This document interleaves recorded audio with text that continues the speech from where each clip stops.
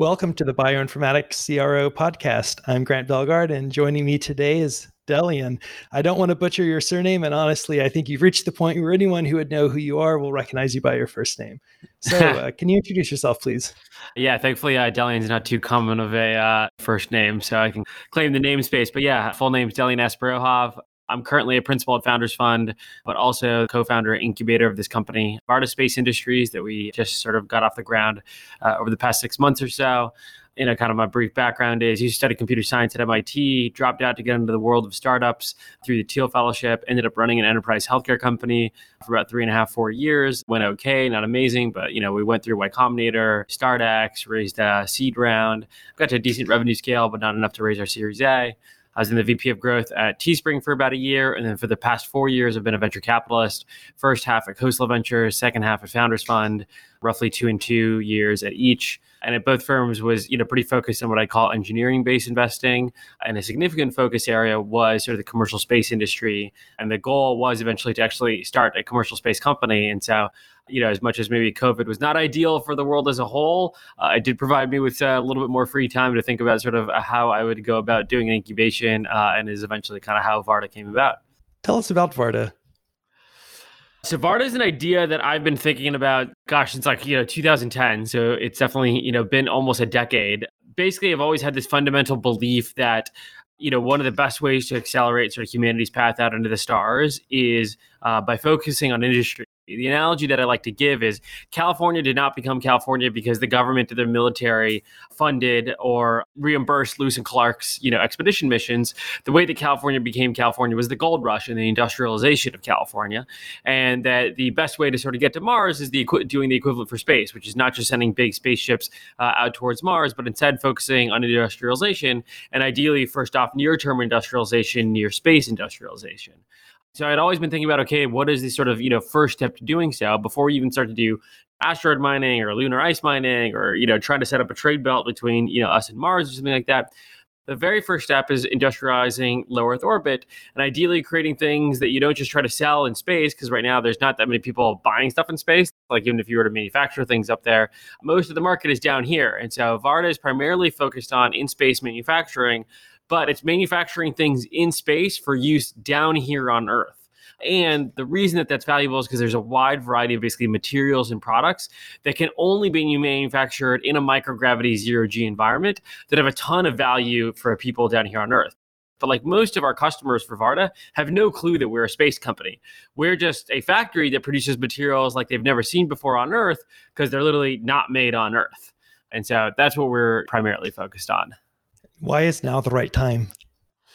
Yeah, like I said, I've been thinking about this problem for, almost a decade, and it was kind of, sitting on the back burner for quite some time.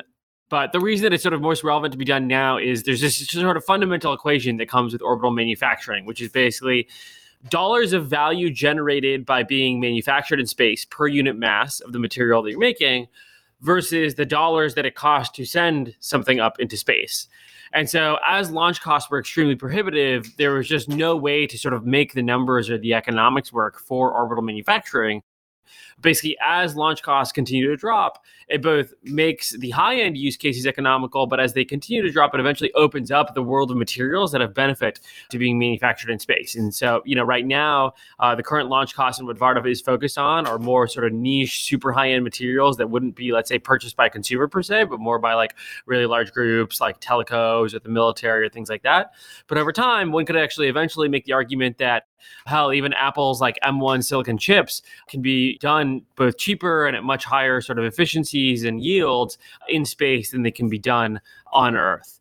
As sort of launch costs continue to drop, and as I was sort of seeing the performance of, in particular, obviously SpaceX with the Falcon 9, and especially over the course of 2020, I will say, like, I have a lot of friends that, have worked at SpaceX or are still there, and I was for sure a rocket optimist. I thought things were going to go very well. I did not think that in 2020 they would have a rocket that launched for the first time in May, and that by the end of the year, that same rocket had launched and landed an additional 5 times. that progress under usability went a lot faster than I expected. And so sort of seeing the early signals of that, seeing the early signals of Starship, that made it feel like, okay, now's the time to start the orbital manufacturing company and bet ahead that this trend will continue, such that sort of when we're going to market, the launch costs are ready to sort of bear the burden of our company. And so yeah, that's sort of why I think sort of now's the time, and hell, maybe the right time would have been maybe like 18 months earlier, but I wasn't thinking that I was quite ready to incubate a company then. What do you think space manufacturing will bring? I think the most important thing is it will bring a lot more volume to the launch market, right? Like right now, the only reason that people launch things up is basically just satellites. And there's a variety of use cases for satellites, but they basically come down to two things. You're either taking photos of the Earth or you're communicating back down with the Earth. And taking photos of the Earth, sure, you can open up more and more spectrum, right? We started off with just pure visual with Planet Labs, and now we're expanding into synthetic aperture radar, infrared, tons of different parts of the spectrum. But at the end of the day, a camera is a camera is a camera. It's just you're looking at different parts of the electromagnetic spectrum. So that's one area, and I think that's some level of market. Communications, for sure, I think is even larger than that. But at the end of the day, fiber optics and like the underlying sort of telecommunications infrastructure that we built up is quite well built and is very cheap for moving data around. The total market size for that is good, and it's probably enough to maybe help fund SpaceX, but it's still somewhat limited. And so the thing that I sort of get most excited about for in-space manufacturing is when we start to look at the target markets that Varda is pursuing, we start to think about sending a payload every week or every couple of days that could fill up potentially the size of an entire Falcon 9 or eventually, the size of, let's say, a third or even half of a Starship literally every single week. And so that's what I get most excited about for in-space manufacturing is I'm obviously very glad to have built out these products that end up providing a lot of value for our customers down here on Earth. And that's what we're motivated by. But at the end of the day, what I get super excited about is sort of how it helps accelerate humanity's path into the stars by making it so there's just a lot more flowing.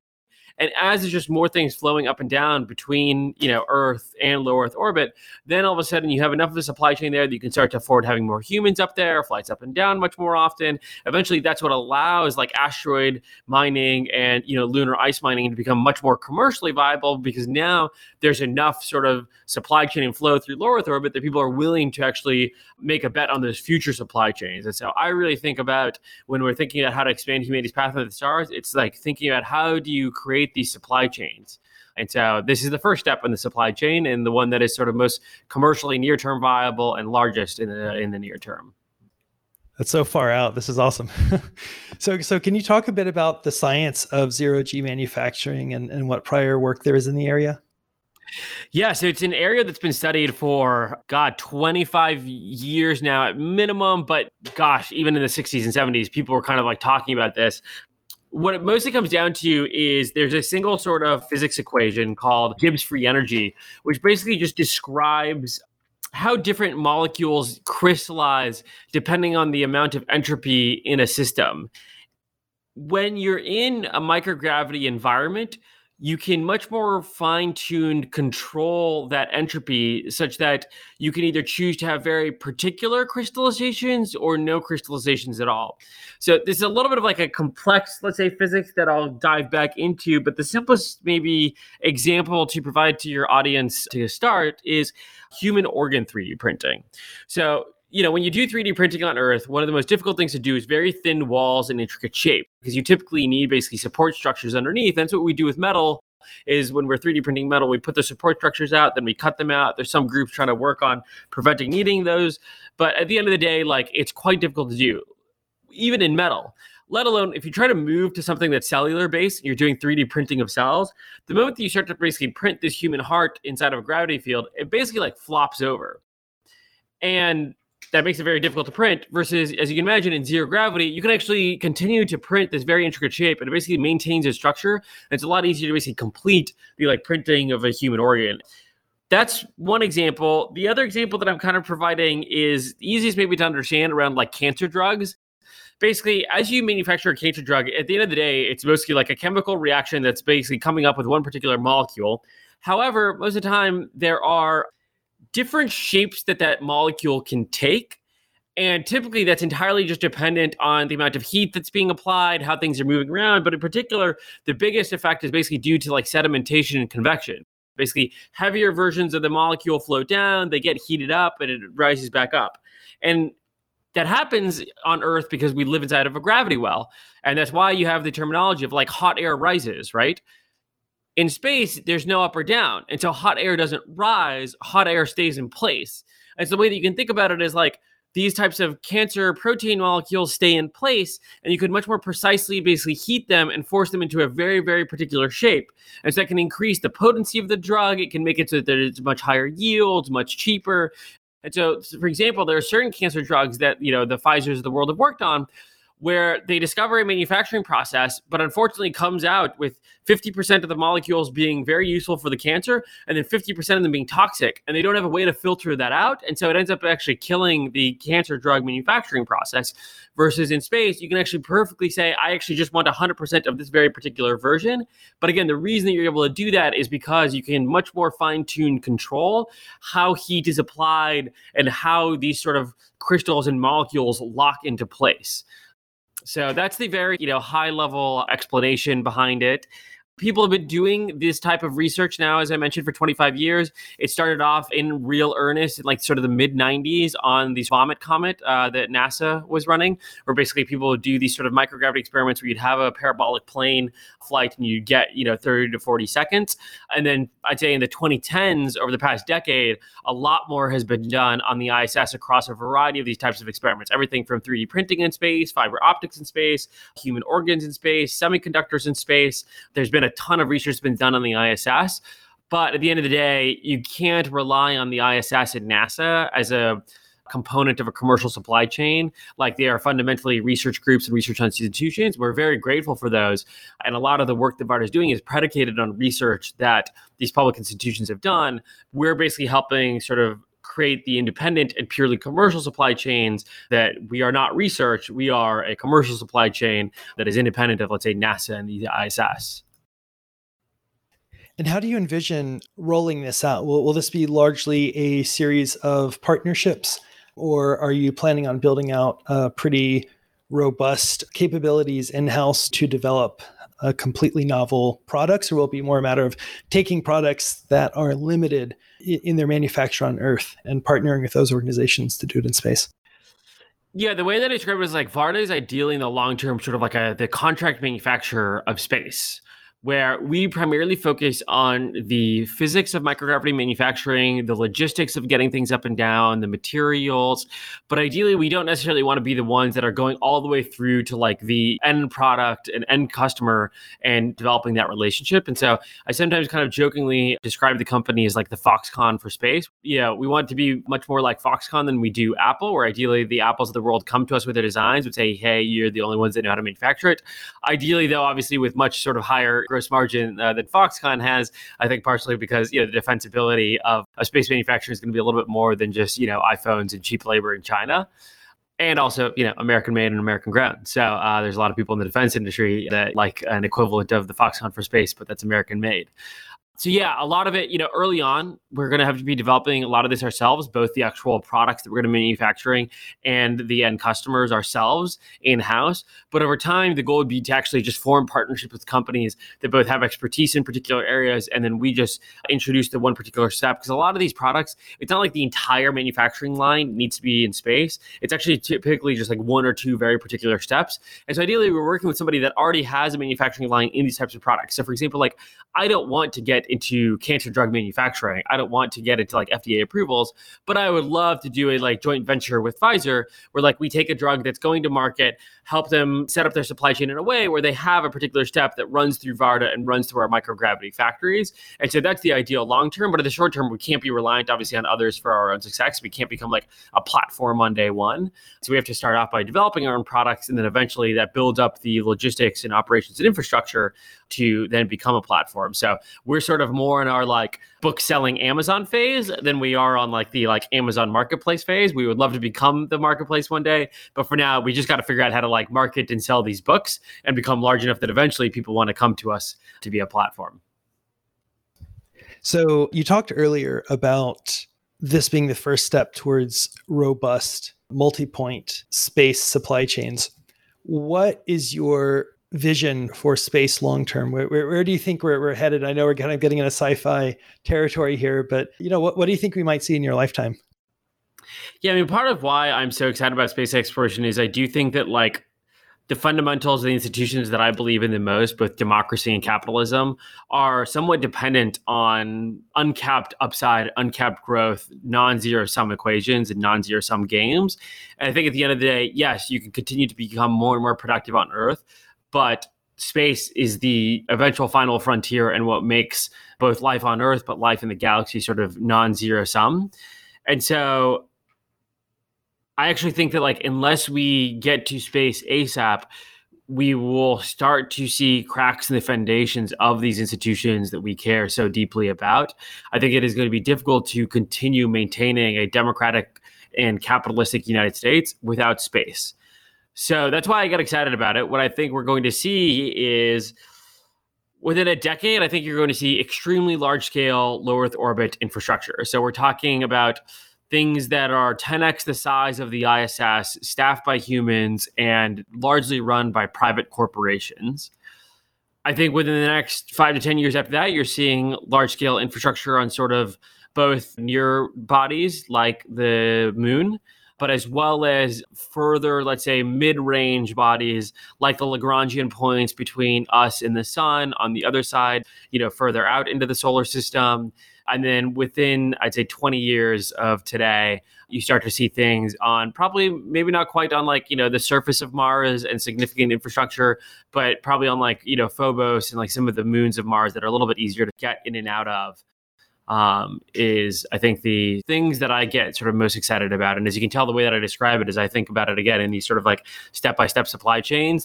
The best way to get to Mars is not by landing straight on Mars. It's by probably creating a trading post on like the Lagrangian point where like people can bring in asteroids, process them, and then go from the Lagrangian point back down, to Earth into low Earth orbit down to the factories that are down there. And so that's where I get really excited is like you got to step-by-step start to expand the sphere of economic influence. We like recently sort of went through like mission and values exercise at Varda and sort of came up with a draft version, but of our mission statement being expanding the economic bounds of humankind.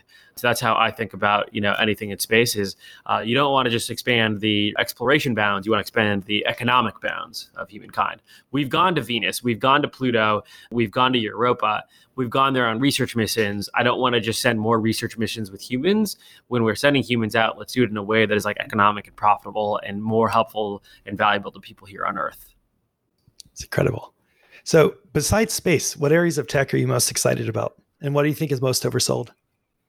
Yeah, I think it is amazing to see a lot of the innovation curves that we've been riding for the past, let's say, 10 years or so start to sort of have like their next waves. And so, the examples that I like to use here are, let's take like battery energy density and let's say compute density. Over the past decade, it's been very difficult as a venture investor to invest in anything that basically just isn't lithium ion or just Intel continuing to shrink chips further and further because those curves were just so predictable and it's so much scale behind them. Like the amount of money going into just continuing to improve lithium ion was so great that it was basically impossible as like an up and coming startup to ever compete against that. But we're now actually starting to hit these like fundamental like physics limitations. We're basically done with lithium ion. You can't increase the energy density basically any further.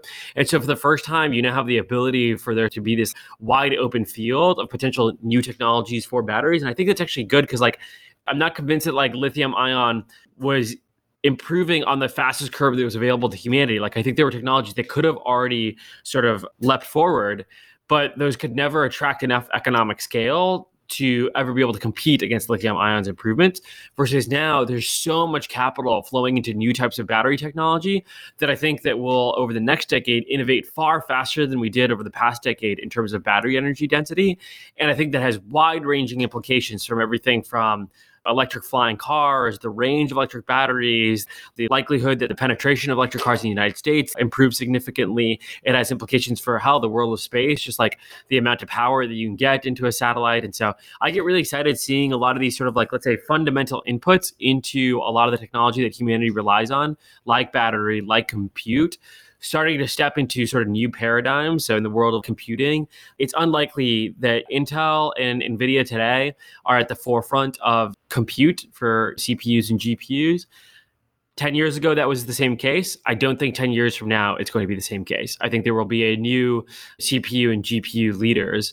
And the only reason is because both of those companies are now really reaching the sort of fundamental physics limitations. And I think that's sort of great for humanity in some ways. Like we've tapped out all of the resources that we can from this new technology.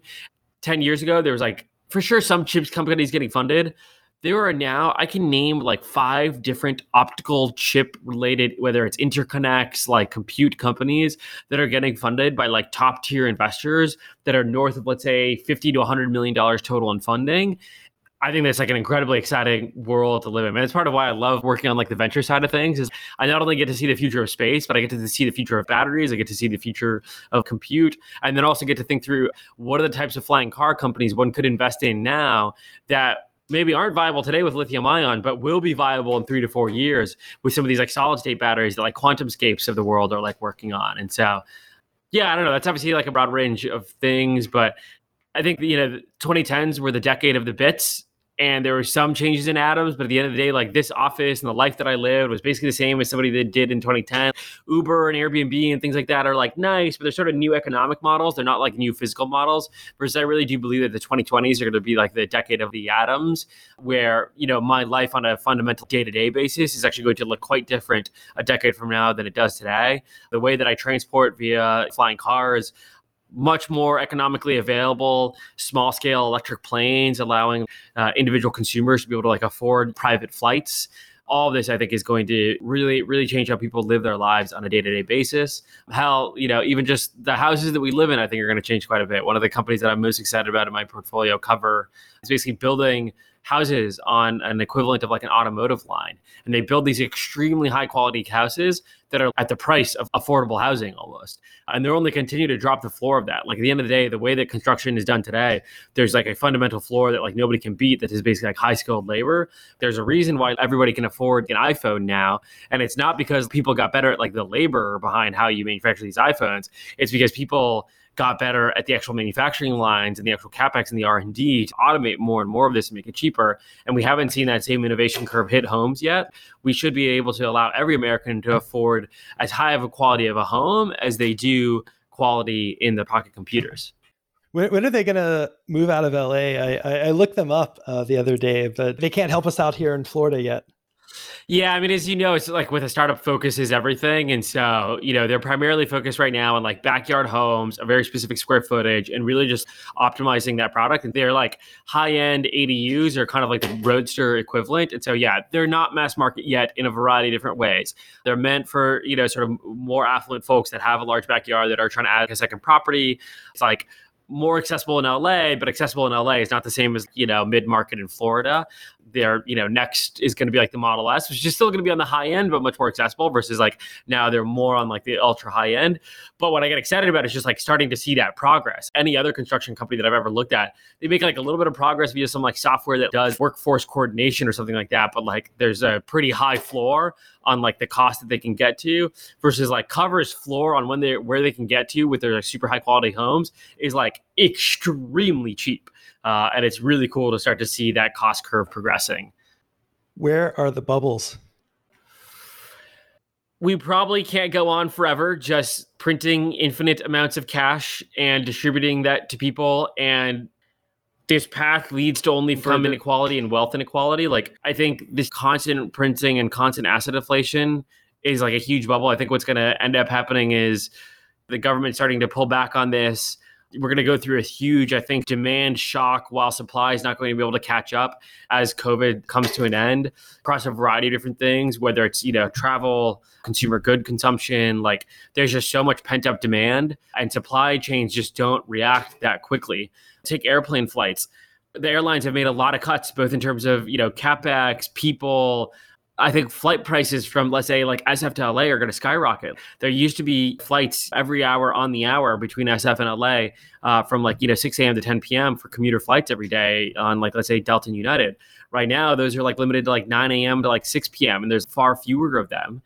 even as demand starts to skyrocket in a couple of months, these airlines aren't going to be able to like immediately react. It takes time to like start to like staff things back up, buy up more like, planes. And so what's going to end up happening is like, you're just going to have this huge demand shock, limited supply, prices are going to go through the roof. And so there's going to be a lot of these things that just become inaccessible to the average consumer for an extended period of time until supply can actually catch up. And so that's where I sort of get worried. And I think the way that plays out in terms of like the public markets is like, I'm very happy that the IPOs that have happened over the past quarter have happened. I think it's amazing to see the amount of dollars that the VC community have like returned back to their LPs, and that those dollars will get reinvested into new funds and new companies. And that's great. But I do think Tesla probably needs to drop by 2x. Like, Snowflake is going to probably drop by 30 to 40%. And one of my public equities friends described it as like, look, over the past decade, the person who won was just whoever bet on Amazon. And so the reason that all these companies are getting, so highly priced is, these public equities investors just don't want to miss out on the next Amazon. And so now every company IPOing is getting priced as if they're the next Amazon. Not all of them are, including some, probably in our portfolio, right? They probably are not the next Amazon, and I'm not sure that they quite have, $1 trillion upside in terms of market cap. And I don't think the public markets quite yet reflect that. I'm loving this techno optimism, probably needs to be dialed back. It was 10x off 3 years ago. Now 10x off in terms of like the public markets were not optimistic enough about tech, right? People underappreciated Tesla. They underappreciated like companies like Airbnb, versus now I think it's like maybe like 40 to 50% too optimistic. And so we'll probably get dialed back down, but still net it's going to be like amazing for technology. Cause like still we were off by 10x and now it's going to be more like off by 7x or something like that. So let's talk about you. You've had a really unique path. How did you get to where you are today? Maybe we can go way back to childhood. Yeah. You grew up in an Eastern European household with 2 PhDs as parents and, math multiplication table flashcards before you can even like really speak English. You kind of, become pretty academically oriented and, pretty oriented around math, physics, and robotics pretty early on in life. I thought I was going to be an academic professor type. I went off to MIT expecting that I was going to, join JPL one day. And that was how I was going to get into the world of space, was through the world of quote unquote academic space. But sort of got sidetracked, freshman year at MIT into the world of startups, ended up interning at Square the summer between my freshman and sophomore year, just totally fell in love with Silicon Valley, like thought that it was like the most amazing place on the planet and I needed to get out here ASAP, or ended up being roommates with a guy that was friends with a Thiel fellow. And so I learned about that program, was like, oh my God, this is the way that I can get back out to Silicon Valley ASAP. So I ended up applying for that program, dropping out, and I've now been in San Francisco since summer of 2013. It's been a circuitous journey during my time here, but in some ways just like stick around in Silicon Valley for long enough and sort of keep doing hard work. You'll eventually sort of get better at identifying the opportunities that land in your lap and knowing which ones to pull the trigger on and which ones not to, and start to build up an inflow of more opportunities. And so, yeah, super grateful with how the past 7 years have gone, even if at times it didn't feel very obvious where things were going to go and felt pretty brutal. I ended up, running this company that, like I said earlier, we did okay, but not amazing. We got to kind of like ramen profitability, but man, I slammed my head against the wall trying to make that company successful, as a sort of 19-year-old MIT dropout. But yeah, it did not turn into Dropbox or Facebook, but it taught me a lot. It taught me a lot about fundraising, marketing, sales, how to hire, how to fire. So I'm grateful for that experience. I ended up, joining Teespring for a year as kind of a break, honestly. But again, it was a useful experience where I just learned how to operate as an executive within a larger organization. It just gives you I have some friends that have basically just only been founders since they were 19 or 20. They never worked inside of a quote unquote real company. And so I think that 1 year experience was really helpful to understand oh, here's how a 350 person, 300 million a year, quote unquote large company functions. And here's how I fit into it as somebody that just runs a 15, 20 person team. And then, considering basically founding something again after that sort of quote unquote Teespring break, had a couple different ideas that I was chewing on, had a couple different founding teams, but it wasn't quite coming together in time. And Keith basically made me this offer to, come join him at Coastal Ventures as his chief of staff. And yeah, it was just an incredible experience learning from via osmosis from one of the best VCs on the planet for 12 hours a day. Turns out if you do that for even just a year and a half, you end up learning a ton. And then steadily over time started to strike out on my own, let's say, and started to learn how to bring in companies, invest in them, start to understand they were, for sure things that I liked about the areas that Keith invested in, but there were also areas that Keith wasn't interested in that I was, like space as an example, and started to really explore those as investment areas. It was about, maybe 3.5 years ago where I realized space could be more than just a personal hobby, but that it could be like a, professional interest. And so started going to like space conferences, meeting with VC-backed space CEOs. People would always ask me like, oh, if you were able to leave VC, like what would it be for? And I always said like, oh, it'd be like to like found a space company. But then seeing Keith, do Open Door, seeing now Trey Stevens here at Founders Fund do Anduril, I was like, oh, maybe there's a way to do the incubating thing. And so, I started thinking about, okay, what would I incubate? Started talking with some SpaceX friends this past summer about like Starship and some ideas that I had and had been thinking about orbital manufacturing, and then stumbled across Will Brewy, who's now the CEO of Varda. And I was like, oh my God, he's like going to be the perfect CEO for this. He's just the lead hardware engineer on the, Crew Dragon, head of mission control for 8 of the cargo ISS missions, like super well respected at SpaceX, super entrepreneurial, had, itch that he wanted scratched. Quote that I always like to use is, you don't become Elon by working for Elon. And Will definitely felt that. He wanted to strike out and become his own Elon. Yeah, I definitely remember like talking to my girlfriend like in July, being like, there's just no way I can pull off this incubation thing. Like the type of founding team that I have to put together, being able to put together this fundraiser is like super, super unlikely. But then lo and behold, by like mid-November, I was like, oh shit, like this thing's actually coming together and I'm gonna have to do it. So yeah, I don't know. That was obviously a very wide-ranging answer about like how I got to today, but happy to, dive in more on any of it. Yeah, that's fantastic. Why do you think the Teal Fellowship has been a success? Yeah, I mean, it was not obvious. Like, when I was in it, let's say 7 years ago, a lot of people still made fun of the fellowship, didn't think that there was going to be any successful companies from it. People like really ragged on it. And it's crazy to see now. You've got Vitalik with Ethereum. You've got Dylan with Figma. You got, I think it's Paul with Upstart. There have just been, now clearly a higher number of hits than basically any other program, even I think like YC in terms of like a percentage basis, let's say, right? Like obviously YC still in total is ahead in terms of like market cap, but they've also funded a lot more companies.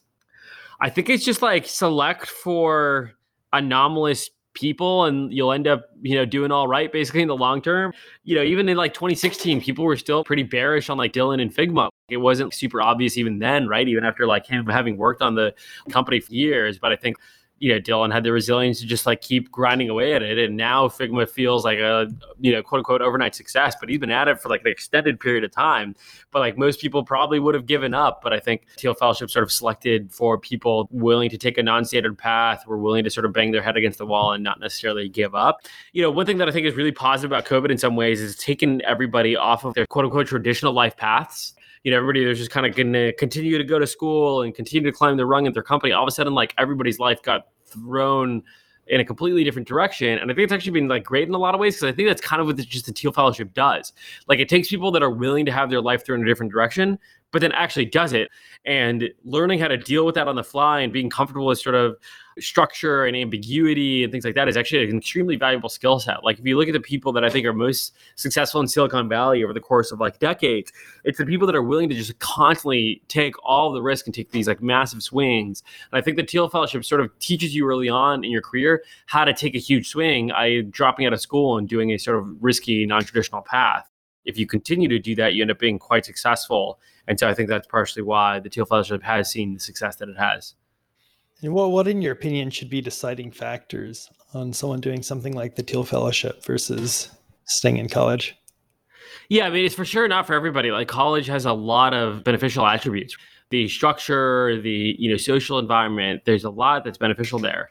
I'd say for the people that feel like they kind of already know what they want to do in the real world and feel comfortable in the quote unquote real world, they don't need somebody to like do their laundry for them and you're ready to just like go out and do things. Like the Teal Fellowship is like probably a good fit for you. If you want to like kind of do frat parties and get into the world of academia, then like you should probably keep doing that. And I think honestly, that's better for most people. Most people are not ready. Like if you put them out into the real world and give them 100K, they're just going to end up sort of completely wasting their time and end up, in a much worse situation than they would have been in if they had just like stuck with school. And so I think if you're comfortable with ambiguity, comfortable with like a lack of structure, ready to go out into the real world, like absolutely, it's a great great place to go. If you're, not sure about things, you're not sure what you want to do with your life, et cetera, like maybe spend more time in this like structured environment that allows you to sort of figure out what you want to do with your life in an easier way than give you 100K and make you build a company. And among the Teal Fellows, did you notice any identifying attributes that ended up being predictive of who kind of knocked it out of the park versus, who's not on our radar anymore? Yeah, it comes to the exact same thing of like there was just a set of teal fellows that like weren't yet ready for being out in the real world. And like there are ones that like I could pretty confidently say were like worse off after doing the program than they were before. Like they should have just stayed at Dartmouth and been a valedictorian at Dartmouth and then gotten a really good iBanking job and then maybe 3 or 4 years later got into the world of startups. But then like the moment that they basically got shifted off of that career track, just really started spinning their wheels and sort of losing track of like what the hell they wanted to do with their life. And so a lot of it really comes down to like you need to be willing to be sort of self-motivated and self-define your own goals and not rely on both external validation or external planning of your life. And I think most people are not like that. Like most people need other people to tell them what to do, how to be successful, versus you just can't if you do the Teal Fellowship. Like you need to define sort of your own success. Like nobody in the Teal Fellowship program is going to define that for you. So since we're on the topic of the Teal Fellowship, what important truth do very few people agree with you on? Oh man, it's been a minute since I've been like asked this question. I've never actually like, verbalized this like on Twitter or anything like that. We don't really need most of humanity to be productive.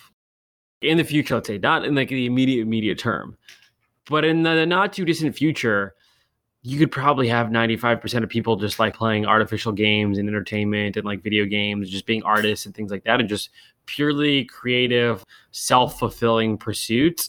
And that you only need like 5% of humanity to just basically like help with allocating like resources, innovation, doing like fundamental research and actually pushing forward.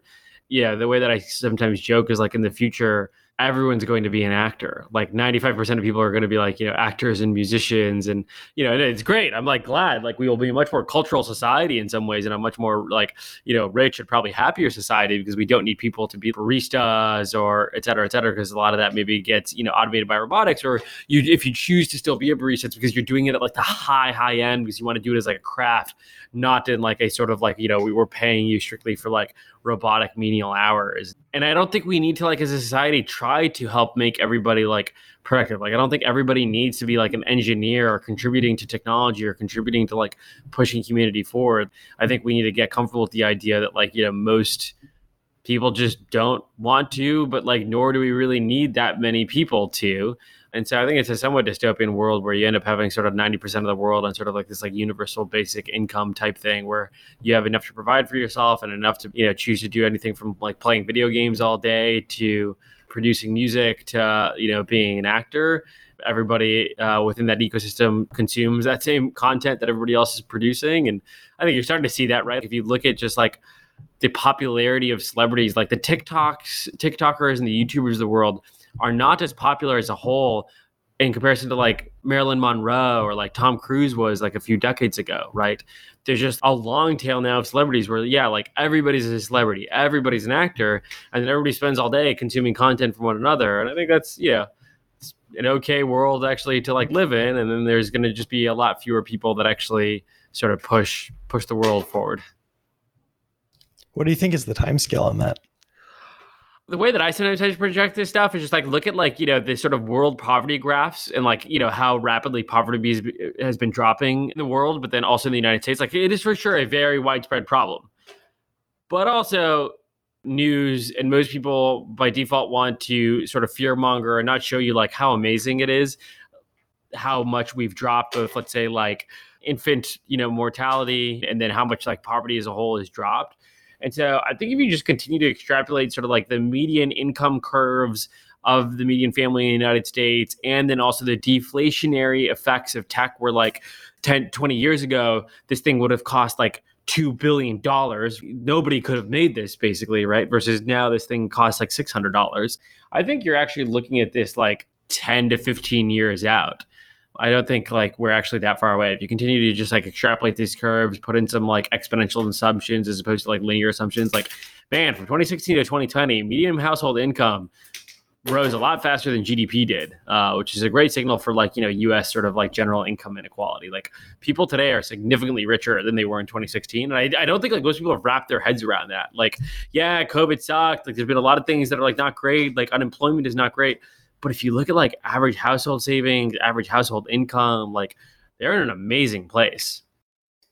What do you think will be the geopolitical implications? You need to figure out how to give people internal motivation and mission and validation by like the work that they're doing, right? And I do think that like some of these technology platforms like TikTok actually help with this. Dancing for your group of 20,000 followers, strangers, provides you the validation that you need to like feel motivated and like get up in the morning.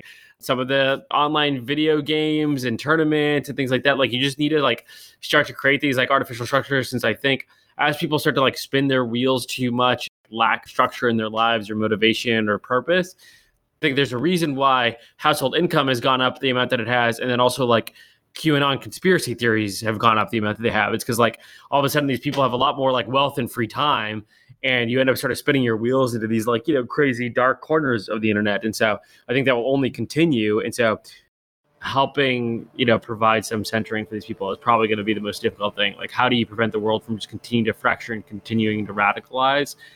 I think everybody thinks like, oh, Trump is gone and like now everything's going to be calm. And it's like, I think we're just getting started. Like there are going to be a lot more Trump-like characters in the future, and we got to know how to deal with this. So on an unrelated note, although we're an all-remote company, we're headquartered in Florida. So I understand you and the mayor of Miami kicked off quite the conversation about an exodus from Silicon Valley to Miami. Can you tell us a bit about that? I don't know if all of our listeners are aware of this. Yeah, so Keith had maybe announced his move to Miami, I would say like 2 or 3 weeks maybe before that tweet, and it was getting a lot of attention. I was kind of chewing on it. We even debated like in December, like maybe we should put Varda down in LA. And like the problem was just like everybody that we were recruiting, a lot of them were ex-SpaceX. And so it's kind of difficult to justify like how many people were going to have to move across the country. And then California, I believe, basically like announced their like outdoor dining lockdowns. And I was just so insanely frustrated. I was like, this just makes no effing sense. Like, why, in what God's name would you justify this? Like, just was so frustrating. And so was just like literally like sitting on the toilet and was like frustrated with it. I got a new idea. And the joke was supposed to be somewhat pithy because like obviously Keith had been talking about it for like weeks on end. But I was like, guys, hear me out. Like, what if we like move Silicon Valley to Miami? And then man, that tweet just like took off. And it's funny because like a very pithy tweet. Like, I'm not planning on like moving to Miami anytime soon. Like, but Varda's not in Miami, so never say never, but at least in the short term, no immediate plans. And yeah, it just took off. Like, I did not expect it to go off so much. And then the mayor quite brilliantly, maybe like 11 or 12 hours into the tweet when it was going like pretty damn viral, quote tweeted it, which is like a how can I help? And then it just like really exploded. That's just like the classic, like, I don't think he even meant it. Like, that's just been his classic mantra as a politician. But like little did he know that like the how can I help has like, such a signal here in like the VC community. And so that just made it like totally explode. And then it's just been off to the races sort of since then. He's like hosting these cafecitos, people are moving there, buying houses there.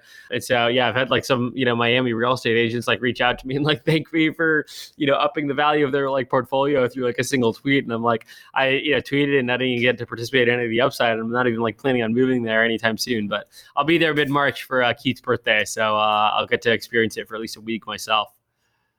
Yeah, thank you so much for joining us, Delian. It was a lot of fun. Sweet. Yeah. Thank you so much for having me on, Grant. Really appreciate it.